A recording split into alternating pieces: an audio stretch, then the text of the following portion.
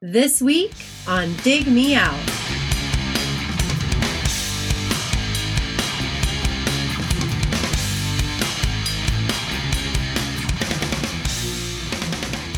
With your hosts, Jason Ziak and Tim Minichi. Jay, we're back again with another episode thanks to our Dig Me Out Union on Patreon. You can help us make the next episode happen by joining us at dmounion.com or digmeoutunion.com. And speaking of the union, Jay, back for what I believe is his 10th visit, double digits. Stop. Is it really 10? I looked it up. Wow. At least 10. Welcome back, Mr. Scott Hallgrim. Hey, thanks for having me. My kids like to point out that when you Google my name, the first thing that comes up is the Dig Me Out link. SEO. Your kids are Googling you. When you first learn Google, I think that's one of the things you do is like... I hadn't thought of that. That is a good thing for all of us that have younger children. Shut it down. To stay on top of. Start wiping stuff. Well, you might want to expand your bio then if your kids are, want to see what you're up to. I'll take it. Yeah. It's the only way they can find out about it, by Googling me. They're like, what does Dad do? Well, according to the Dig Me Out website, Dad's a computational linguist doing clinical bio NLP and longtime fan and patron of Dig Me Out. Wow. That's at least 5 years old. All right. So this, like I said, this is visit number 10 that I'm aware of. There might have, I think, started in 2016 with the new albums roundtable, and then followed by the Mr. Bungle Disco Volante episode. Was there any before that? I don't think so. If they are, we have to fix the algorithm. No, I think those are the first two where I was actually here. I had requested picks before that. Jennifer Trinan and Jennifer Trinan was after that. Yep, 2017. Okay. That was later in 2017, and then December of 2017 was Living Color Stain, and then January 2019 was Masters of Reality Sunrise on the Suffer Bus. January 14th, 2020, They Might Be Giants, right before everything went to hell, and then August of 2020, episode 500, Nirvana's Nevermind, albums of 1991 roundtable for 2021. And Primus, Frizzle Fry, January. That was 2 weeks in a row, back to back, like an Albert Bell classic. Well, nice. You got my ears perked up there. Episode without an Albert Bell reference. Exactly. Going long. The stereo was one that you did without me, but there we go. I knew there were more suggestions. Dump Little Children. There you go. Yep. So this is besides those that you just mentioned, there's a wide variety of stuff that you've suggested to us. Primus, They Might Be Giants, Masters of Reality, Living Color, Jennifer Trinan, Mr. Bungle, all over the place. No rhyme or reason. What is your pick for this episode? Tell the folks listening at home. Well, I guess it's another scattershot pick when you think about those, but I wanted to pick something that was celebrating its 30-year anniversary. So we've got The Art of Rebellion by Suicidal Tendencies. Excellent. When did you get into Suicidal Tendencies, and when did you get this record? I probably first got into ST, the album before this, which I think was 1990's Lights, Camera, Revolution.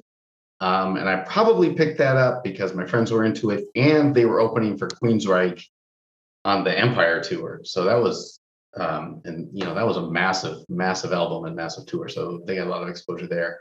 So I probably got this. This came out in 92. I know I had it in 93, so I probably got it in 92 or 93.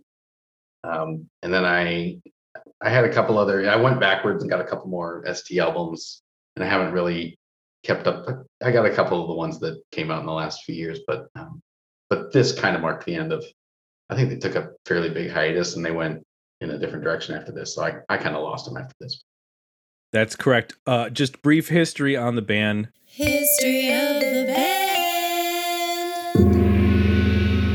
as you mentioned, they were together from 1980 to 1995, and then they were on hiatus for a brief period, and then they got back together in 96, and they have been together since then. Although "been together" is sort of a misnomer because it's basically Mike Muir.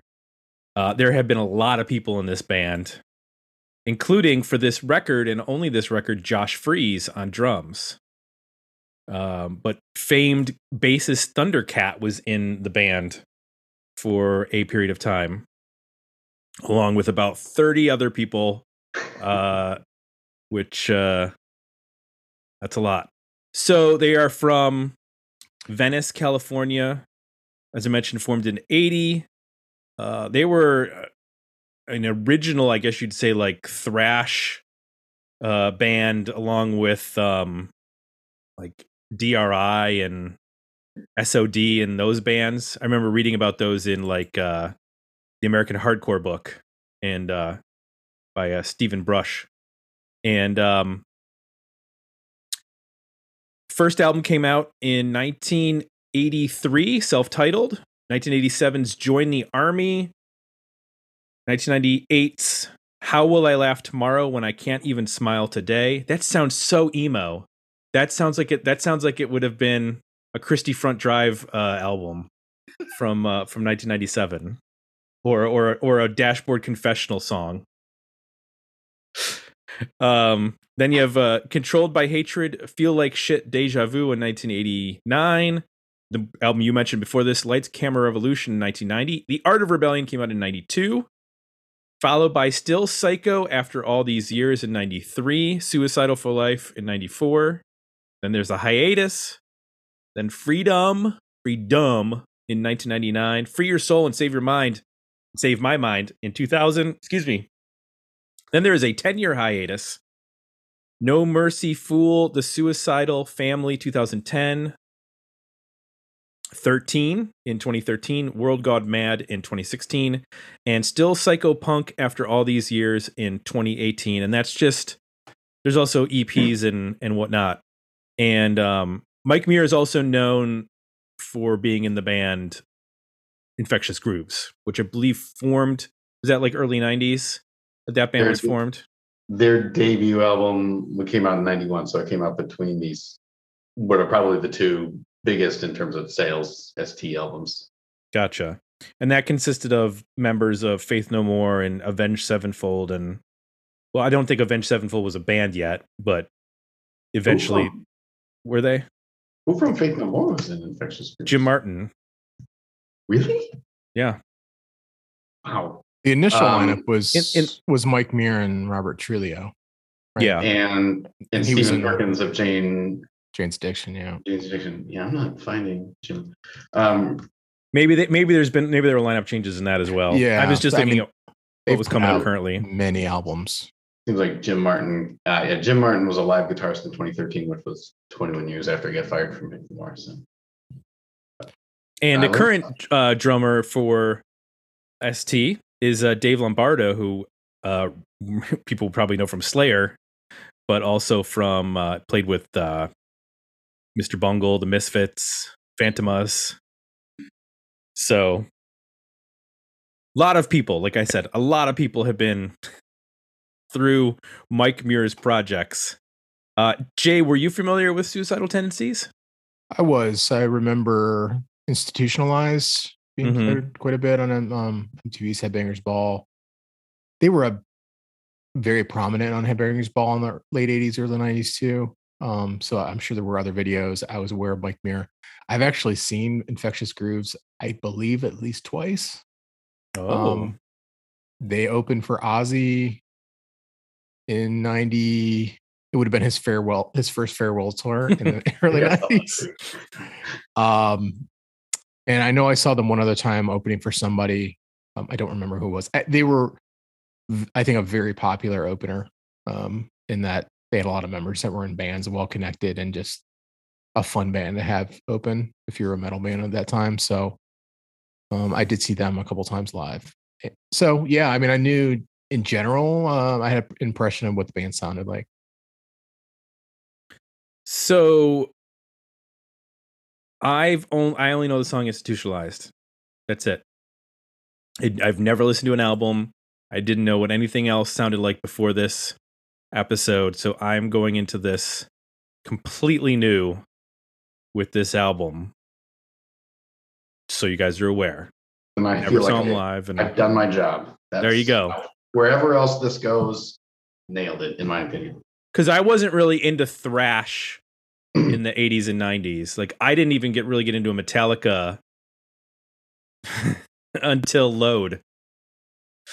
But I went backwards. Like, I heard Load and I was like, well, this is interesting. And I obviously, you couldn't avoid the Black Album, but I didn't get that album when it came out. And then I went back and like listened to Master of Puppets and was like, oh, well, this is interesting.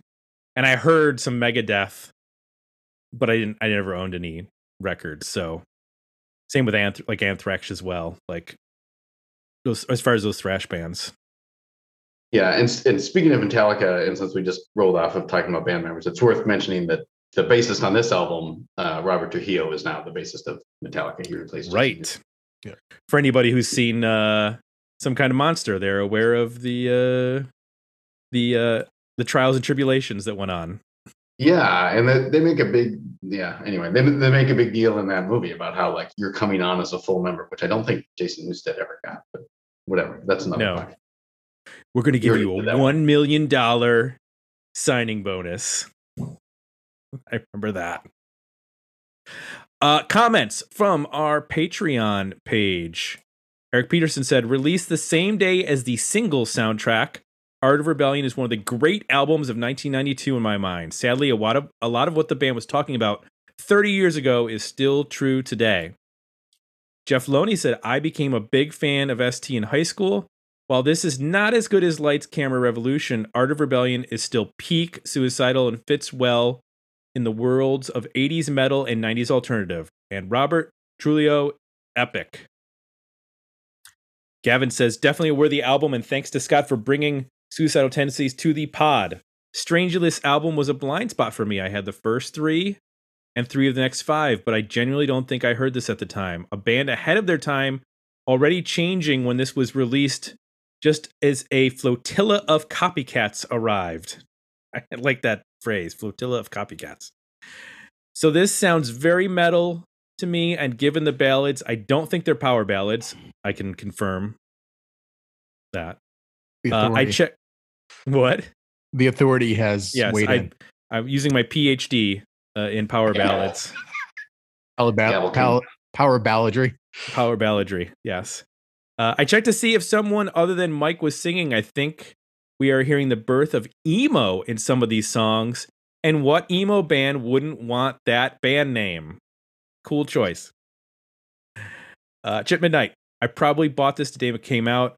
I listened to it again recently. I think it suffers from a problem that Tim and Jay talk about often. The songs are too long. 12 songs at 3 to 4 minutes is more palatable than 12 songs that clock in just shy of an hour. So I guess I vote Worthy Album, but it's too long. Rudy Stowell says, great choice. We're back on my side of the country. Saw these guys from the beginning when they used to play Backyards in Venice. That is awesome.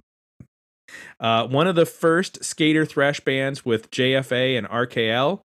I don't know what those acronyms are for. JFA and RKL. What, anyone take a guess? Junior. Born Achievers.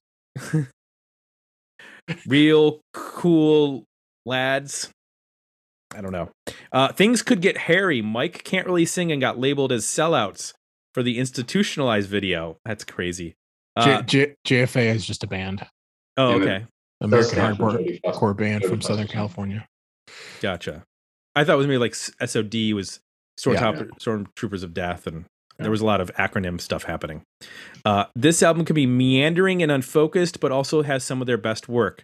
Worthy album. And Jeff Genta says, picking this for the poll, plus the term alternative funk, which I was not expecting at all, led me to listen to these guys for the first time, and I found myself on a Spotify deep dive. Other ST albums rated higher on rateyourmusic.com, but this was interesting enough to keep my attention. Looking forward to the episode and exploring more ST. Thanks. Scott, you have done your job. That's it. Show's over. I didn't look at the page until you started reading it. I'm surprised that it was that strong. Yeah, there was this is a lot of love out there for this. Let's see if the poll measures up. You never know what's going to happen with the poll, but we'll release our Worthy Album Better EP Decent Single results when we weigh in at the end of the episode. But for now, I'm going to turn it to Jay and go, hey, Jay, tell me one thing you liked about this record. I can't believe I'm going to say this, but it's going to happen. I love the vocals on this record, and I did not expect my experience with Mike Muir to come away from one of his records saying how impressed I was with the vocals here. I don't know if it's just him singing or if there's other people singing, but there is this really unique sound in delivery across the record. And it's not just one sort of voice and approach. There's many voices.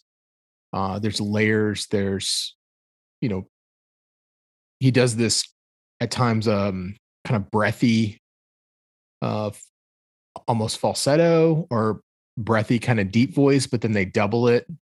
And it gets this weight that like it sits over these heavy guitars in a way that's really unique. I had a hard time even like coming to another metal band that sounds like this, but just in terms of how the vocals and the guitars work together, it's really different in a cool way. I usually hate spoken vocals too, and I love when he does that. I love how the drums and the vocals too seem to really be in tune with each other, and I don't know how they work that out in terms of Josh Freese being more of a studio hired gun guy. But there's just these really important parts of the songs where the toms or a fill or an accent and the vocal will cut to a part and lock up, and it just creates this great dynamic. It's surprisingly melodic too. I did not expect him to be able to carry these really creative melodies, unexpected. There's parts over top of some of these guitar riffs that I don't think a lot of singers in this genre would do. It's just unexpected and really creative. I think the dynamics help a ton too, where he doesn't stick with any one thing for too long. He's got all of these different voices he uses and production techniques, and so you're never stuck in any one area vocally. It's sort of he goes in one place and then another voice comes in, and then he's talking, and then they go to this cool break part, and he's contrasting guitars, and then they lock up, and then he and the drums are like super tight, and then it's just really, I think, well produced as well, to keep things moving, keep it interesting. I feel even though yes, some of these songs can be long, the dynamics are just so good. Like this just sounds so tight. It's so well worked. The drums are incredible. I actually I expected to be more impressed with the bass on the record coming into it, knowing who the bass player is, but actually I kept noticing just how great the feel was on the drums, and how great Can't Stop is a great example of like those tom parts, those thundering tom parts in there are just so important to create the build and the tension. I would have been okay with just a little time. My time, not your time. You never have time. I don't even know why I try. You're probably here right now waiting for that moment to ambush me. Slaughter my hopes, crush my confidence, pound me down lower than you ever had before. Just so you can grab my heart and rip it out, and then you chew on it, spit it out, and throw it on the ground and stomp all over it. Laughing hysterically, daring me to do something, knowing that I won't, knowing that I can't, knowing that you're me and I'm you, and I can never hate you as much as you hate me. Knowing the weaker I get, the stronger you are. Knowing how weak I am, knowing how strong you are. Can't stop the running, can't stop the running.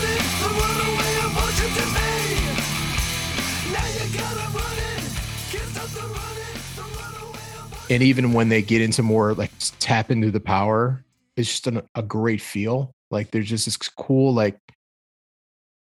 groove to the bass and drums that's not overly like it's still rocking. Like it's not overly like pulling too much attention. It feels right and it's really punchy and tight. But then there's this amazing guitar riff over top that's kind of like thrashy and heavy, but it's scratchy. It's like this super fast picking kind of scratching technique, but it just creates this awesome like counter rhythm to the bass and drums that it skips over top in a really unusual way. So I just kept hearing all of this stuff of using, I guess, thrash kind of sounds and tones and ideas, but presented in a really creative, it feels like super inspired way. It doesn't it tends to not fall into a lot of the trappings that when I think of late 80s, early 90s thrash or hardcore or anything that this band would be close to, it doesn't fall into any of those traps. It just, I don't know, it feels like creatively a step ahead. And I think in large part it's due to the amount of focus and craft that went into the vocals on this, and then just some great players who I think are so comfortable sort of in that heavy thrashy realm that they know how to use it, but also twist it and kind of go in some places that are, a bit more alt rock, a bit more groove, or I don't know. It doesn't sound funky to me, but it's just got a great like groove feel to it. They can be heavy and fast.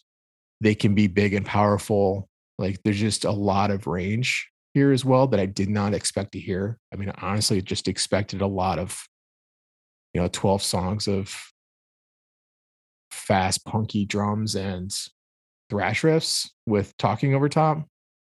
And this record is not that at all. So yeah, it was a fun listen, and there are some seriously heavy rockers on here that I will be coming back to. How about you, Tim? What worked? Well, I agree with you. When I read the description of this on Wikipedia and the genre listed is alternative metal, funk metal, I was ready for something else. You were saying ruh-roh. And I mean, Living Colour gets mentioned as funk metal too, and I was like, okay. And this is not in terms of what I hear, and I think that part of that is because of what you mentioned with Josh Freese is just putting on a killer performance, and it's much more straight ahead. I mean, there are aspects like Which Way to Free has like almost an extreme vibe to it, and in the way that they can use funk and groove. But then you have a song like It's Going Down that follows it, and it almost sounds like the Jesus and Mary chain.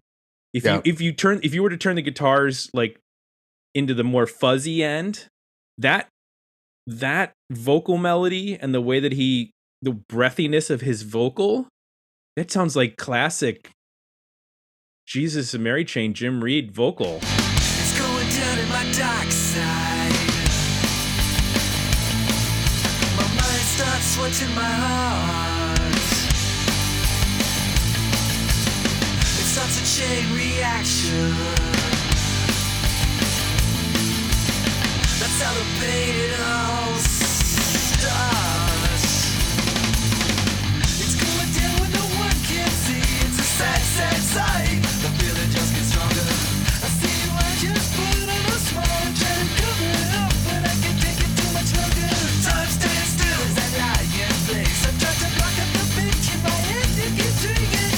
So I found it myself. I try to wake myself up when I can, cause I'm a dreamer. It's going down in my dark side. I was really caught off guard. I mean, it took me a number of listens to like really figure out what the heck I was hearing, because I was expecting something way different. I only knew Mike Muir from Institutionalized, so I'm like, where's the goofy stuff? Like, where's the Pepsi stuff? I don't understand what's going on here. And then you get to Nobody Hears, which was the single, and I actually watched the video for it too, and I was like, wow, this is pretty emo.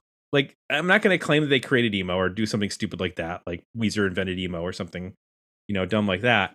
But like, there is an emotional depth to this record that I was not prepared for.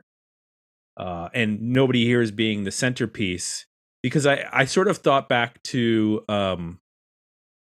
Metallica's Black Album, which, obviously was another thrash band that evolved in the same way that this band is evolving. And I thought about The Unforgiven as a comparison to like a ballad from a thrash band. Not that necessarily it's like a power ballad, but Unforgiven gets pretty close to being a power ballad. And Nobody Hears, while it's not a power ballad, is still in like that sort of emotional range. And it is a very vulnerable lyric and song that I was completely not expecting from this band. And from watching the video, if you had turned the music off and just let me watch the video without any music, I would not think that that's the song that they're playing, because it's still Mike Muir with like a headband jumping around. And I'm like, this is so, my eyes and my ears are not lining up as terms of what I think I'm seeing and what I think I'm hearing. But like you said, there are across the board, there's just so much interesting guitar stuff happening. I don't know. I mean, I think on this record, so who you have Rocky George on guitar, Mike Clark on guitar. So I don't know who's doing what between those two, but there's just a lot of cool riffs. Some of them are, like Gotta Kill the Captain Stupid is pretty straightforward thrash.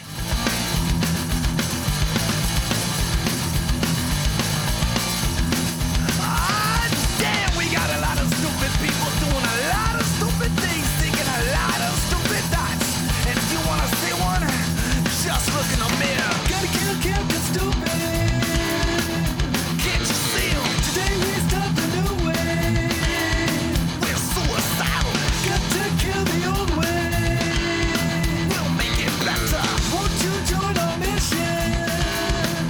Don't be stupid. Got to kill Captain Stupid.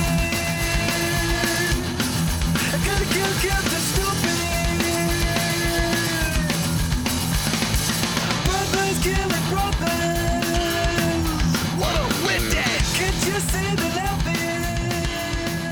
That ain't funny. Baby's making baby. But then there's other things where, I mean, they get into like, I Wasn't Meant to Feel Asleep at the Wheel, which is a little long, but that has like a country feel in some aspects, or blues or something. Like, there is some really interesting stuff happening with regards to the bends and the notes that are being played. And it reminded me a little bit of Dimebag Darrell, with like that like southern kind of like the way that he would play and bend was very specific. And there are aspects to this that reminded me of Pantera in that way. Just in terms of like introducing stuff that you wouldn't normally hear with regards to, just chugging thrash metal from the 80s. Like there's a much broader palette of guitar sounds and approaches on this record that I was not expecting. And I read where people said like this is their, transitional album. This is where they really, depart from their sounds in the 80s, and it's almost progressive in terms of some of their structures. And I'm like, this isn't Dream Theater, but I understand what they're saying in terms of this band like doing some really sort of interesting. I mean, there are some quick changes from like halftime to double time and that kind of stuff.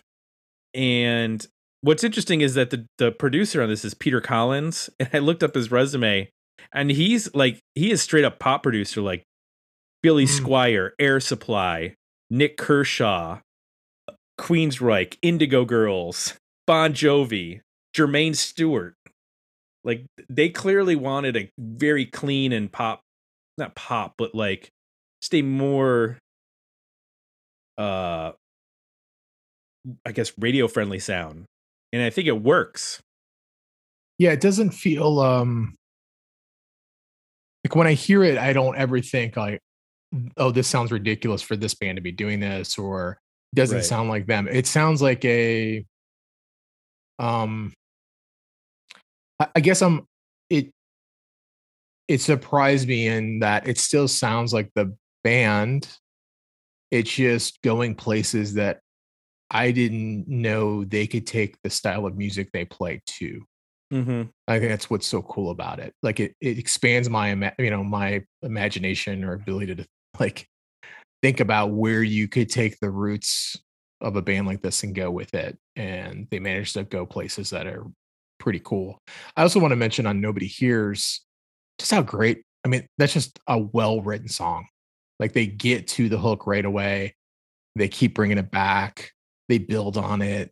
They play with it with the guitar melodies. It's got that great, like, simple guitar riff that carries through Yeah. the song. That nair.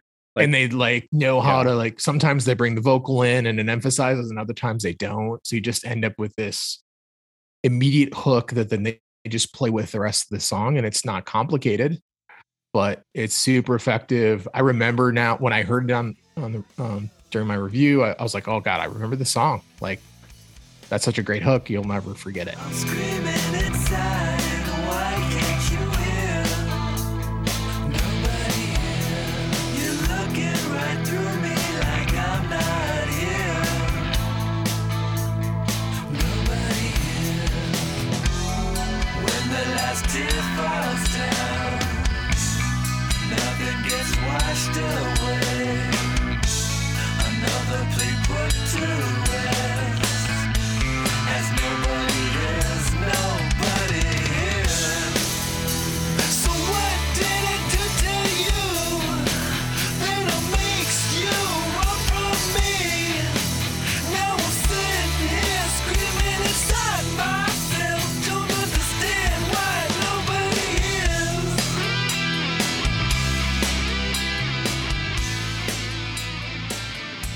I think there's a level of craft to the songwriting on that song in particular that I had forgotten and didn't expect when I revisited them.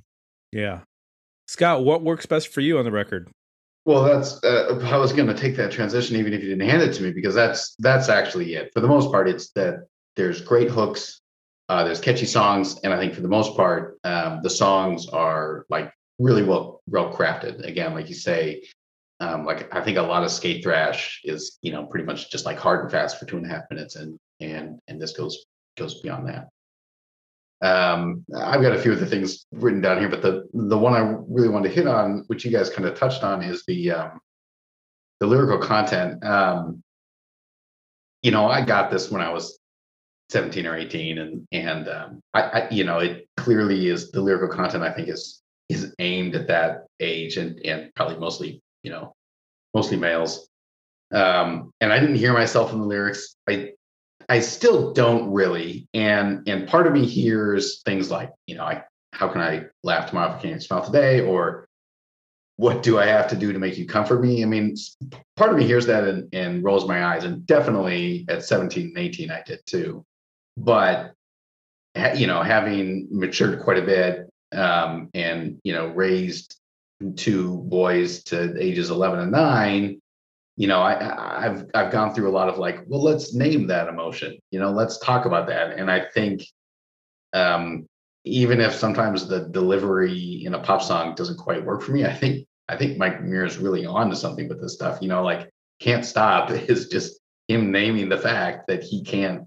Like he's just naming the fact that emotions are just going crazy through him, and like I really think that's commendable.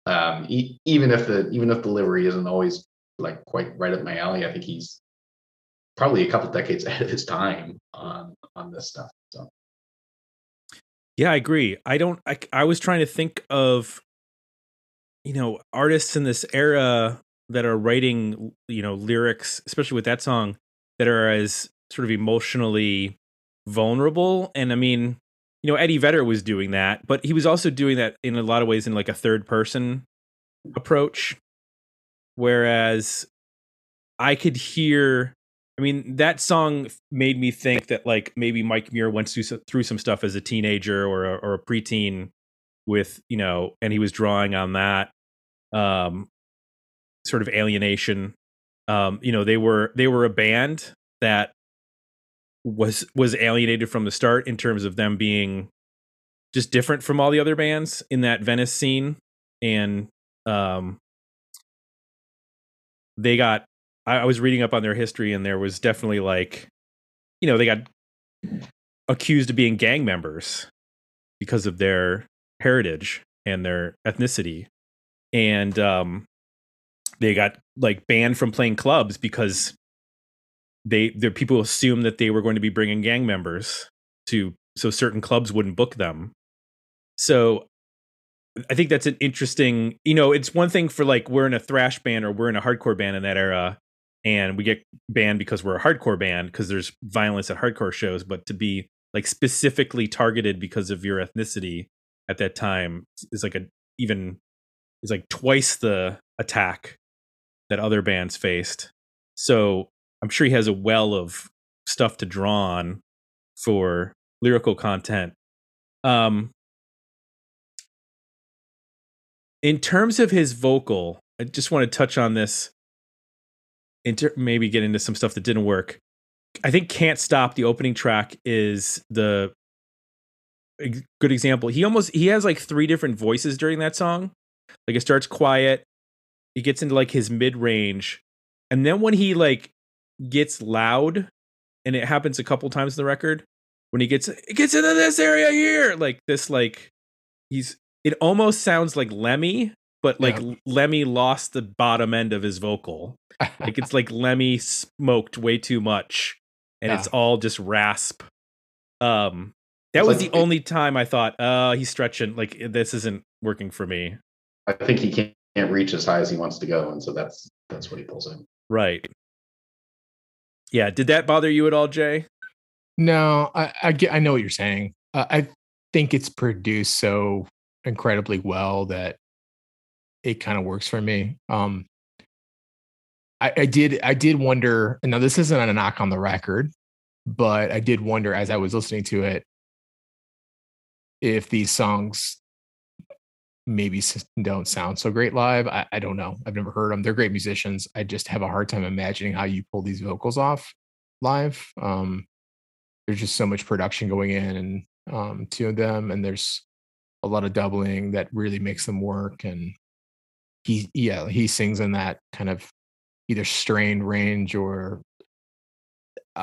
almost a breathy whisper-ish range that you have to compress a lot. So I started to think about like, did this not come off great live? But mostly, vocally I was okay.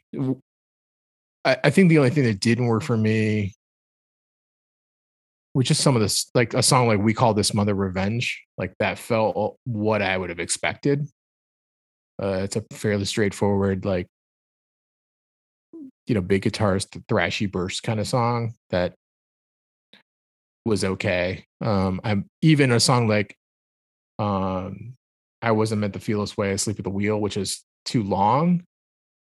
It just goes into such a like trippy, unexpected place that it's interesting and fun. In fact, that song, like, I kept listening to it, trying to figure out who it sounded like, and the closest thing I could come up with was Mother Love Bone,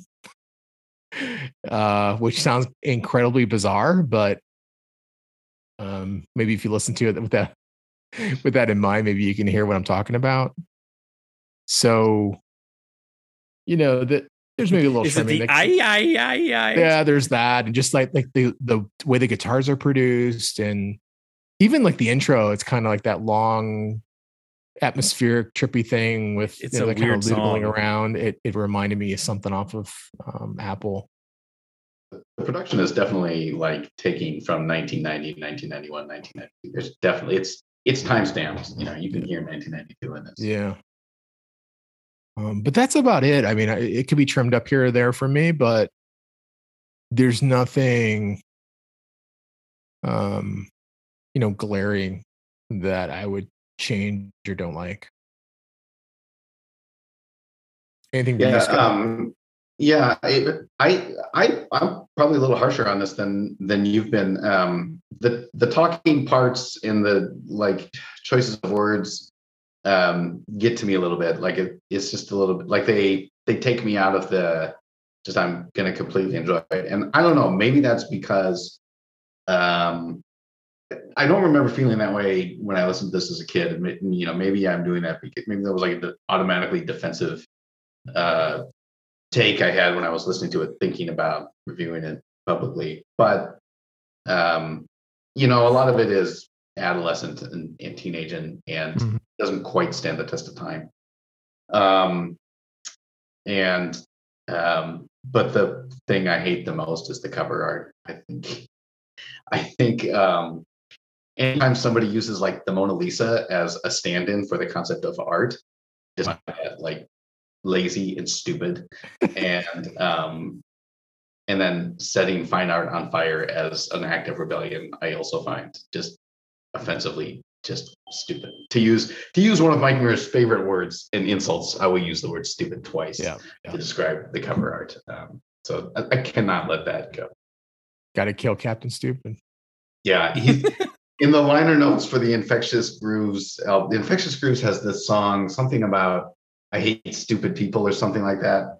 And then he felt the need to, in the liner notes, define what he meant by stupid, which I'm going off of memory is something like somebody who has the capacity to think but doesn't, or something like that. So he has a specific thing in mind when he says stupid.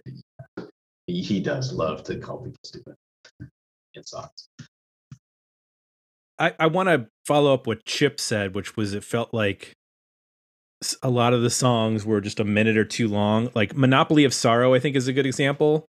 That's a really interesting song. Like that acoustic guitar stuff reminded me of like Jay Mascis, and he's singing in that really interesting range that you don't expect from him.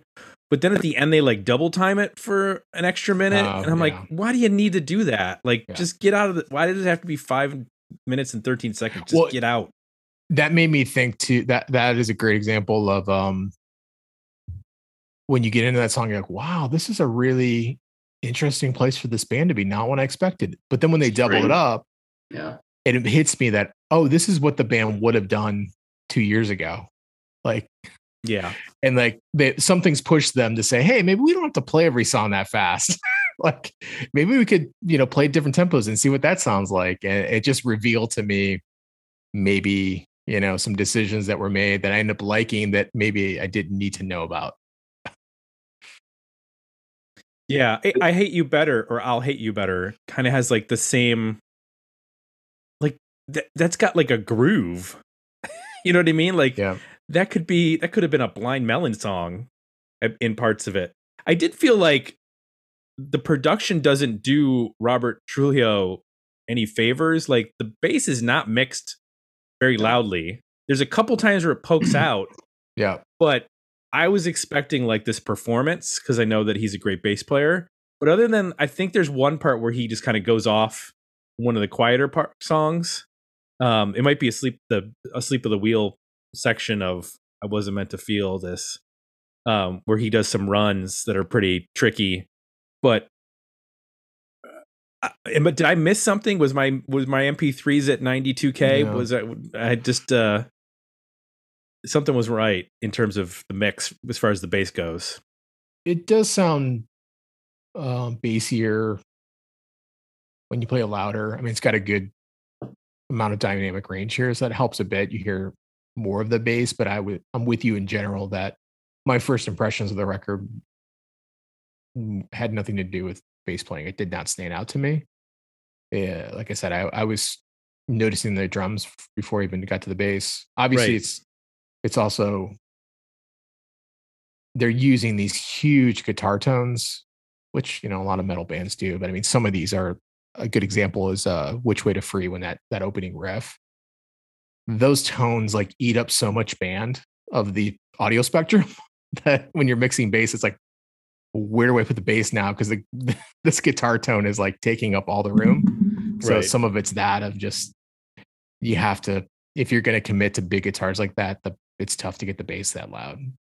And on that song at the beginning, they do feature the bass, and then it's times like that where it feels like it's the desire to highlight the bass almost is fighting the overall aesthetic they were going for on the album.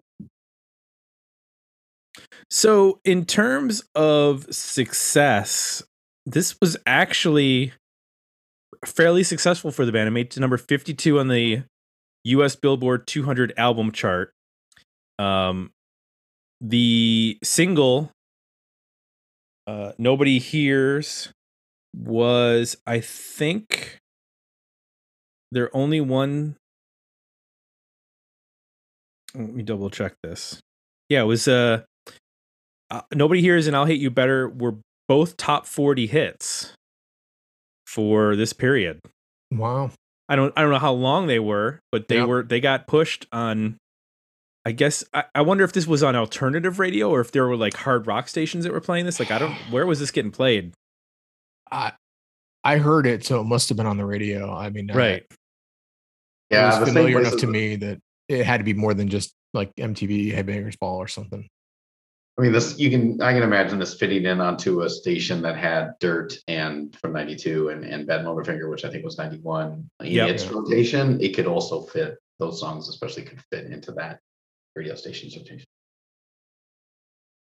And honestly, for this band and this record, that those numbers of album sales and single charting are probably pretty, that's pretty solid for them. They wouldn't see those numbers again. No, not at all. I am interested though in why, you put out this record, you get some good, some good sales, and instead of, following up, they followed up with in 93 Still Psycho After All These Years, which was just an album of re-recordings of songs, which does not seem to be taking advantage of what just happened. Yeah. Like, you know what I mean? Like, I don't know what happened there. And then Suicidal for Life came out in 94. Not too great reception based on the reviews I saw on various places. The track listing there. Track number 2 is Don't Give a F. 3 is No Effing Problem. 4 is Suicidal Mother Effa. 5 is Effed Up Just Right. 6 is No BS. And I mean, but they are not abbreviating them as I just did. So, yeah. I mean, I don't know how accurate it is, but Wikipedia reports that after this album, the band probably Mike Muir was unhappy with that level of success because he just didn't enjoy it up there, and took a strong 90-degree turn, went a different direction, which I mean it's probably accurate because that definitely matches like my experience. What happened? Yeah, it seems like they basically just sabotaged themselves so that they wouldn't have to deal with whatever they were dealing with on the Art of Rebellion in terms of success, which is odd, but okay. Everybody's got to do their own thing. So let's talk about overall ratings for this record. We'll share our poll results from Patreon in just a moment. But Jay, where do you land? Worthy album, better EP, decent single? Worthy album. I surprised I like this as much as I do. I think it's a great example of bands that didn't emerge in the 90s. They existed. They were working hard in the 80s and late 80s and early 90s, and then took the change in music as an inspiration and pushed themselves. That's what it sounds like to me. It sounds like a record with a band that's pushing themselves and trying new things and it pulling it off. So it's definitely underappreciated. Probably even, I don't know, it sounds like maybe even in their catalog. I'm not sure, but certainly not the first band you think of at this point when we talk about digging up lost and forgotten 90s bands. This is not one that would have popped in my mind that we should go back and check out. But I think it's just like I said, another great example of bands we're familiar with that the 90s presented an opportunity for them to push things, and they took advantage of it and delivered a worthy album to me. I'm not sure if I would like anything else in their catalog, but this is a keeper. I agree with you. I think this is a worthy album, and I think this is a great way to kick off 1992. We just did our roundtable of 92 albums, and this is from 92. So this is in terms of our kicking off our patron suggested albums, this slots in really nicely with, I would have never have discovered this without it being brought to us. And it's weird how it fits in so well with like Dirt from this year and like you mentioned with like Badmotorfinger, Scott, and those records, like it is not far off from that stuff. So I can see how, maybe some people would have picked this up. Megadeth too. That was a band that came up to my mind. This era of Megadeth, a song like Where's the Truth reminded me a bit of this era of Megadeth, but I don't know. I like this a lot more. When I hear that era of Megadeth now, it grates on me. There's something about the way that he sings when they're in more of a bigger pop metal mode, Countdown to Extinction era. Yep. So this felt like, this sounds like a cooler Megadeth song from that era. So Scott. Definitely 1992 metal. Yeah. I hadn't thought about that comparison, but I think Countdown to Extinction was where I lost the thread on Megadeth too. This is a worthy album for me. Interestingly, I think enjoyed it less than both of you on Revisit. I would cut very little. I would cut Gotta Kill Captain Stupid probably, and I would at least cut down I Wasn't Meant to Feel This, Asleep at the Wheel. I think that's too long. And then I could shave a minute or two off different songs here or there, but for the most part, I think this holds up really well. I used to, the 4 ST albums I know are the 4 that lead up to with this being the 4th, chronologically 3 before this.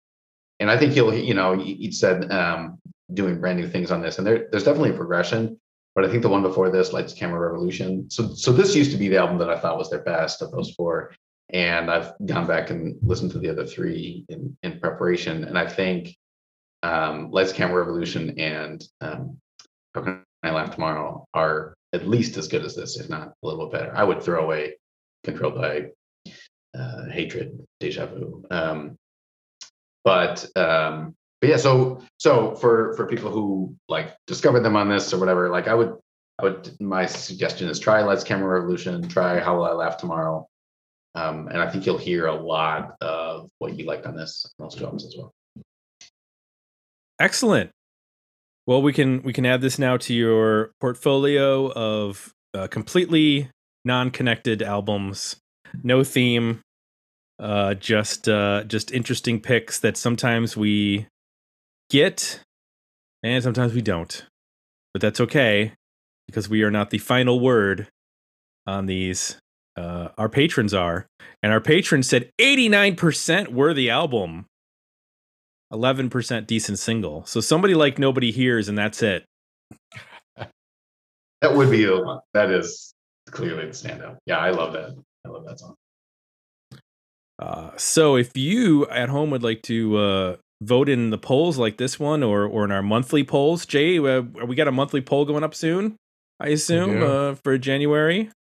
People can hop in Patreon this weekend or last weekend when this episode posts.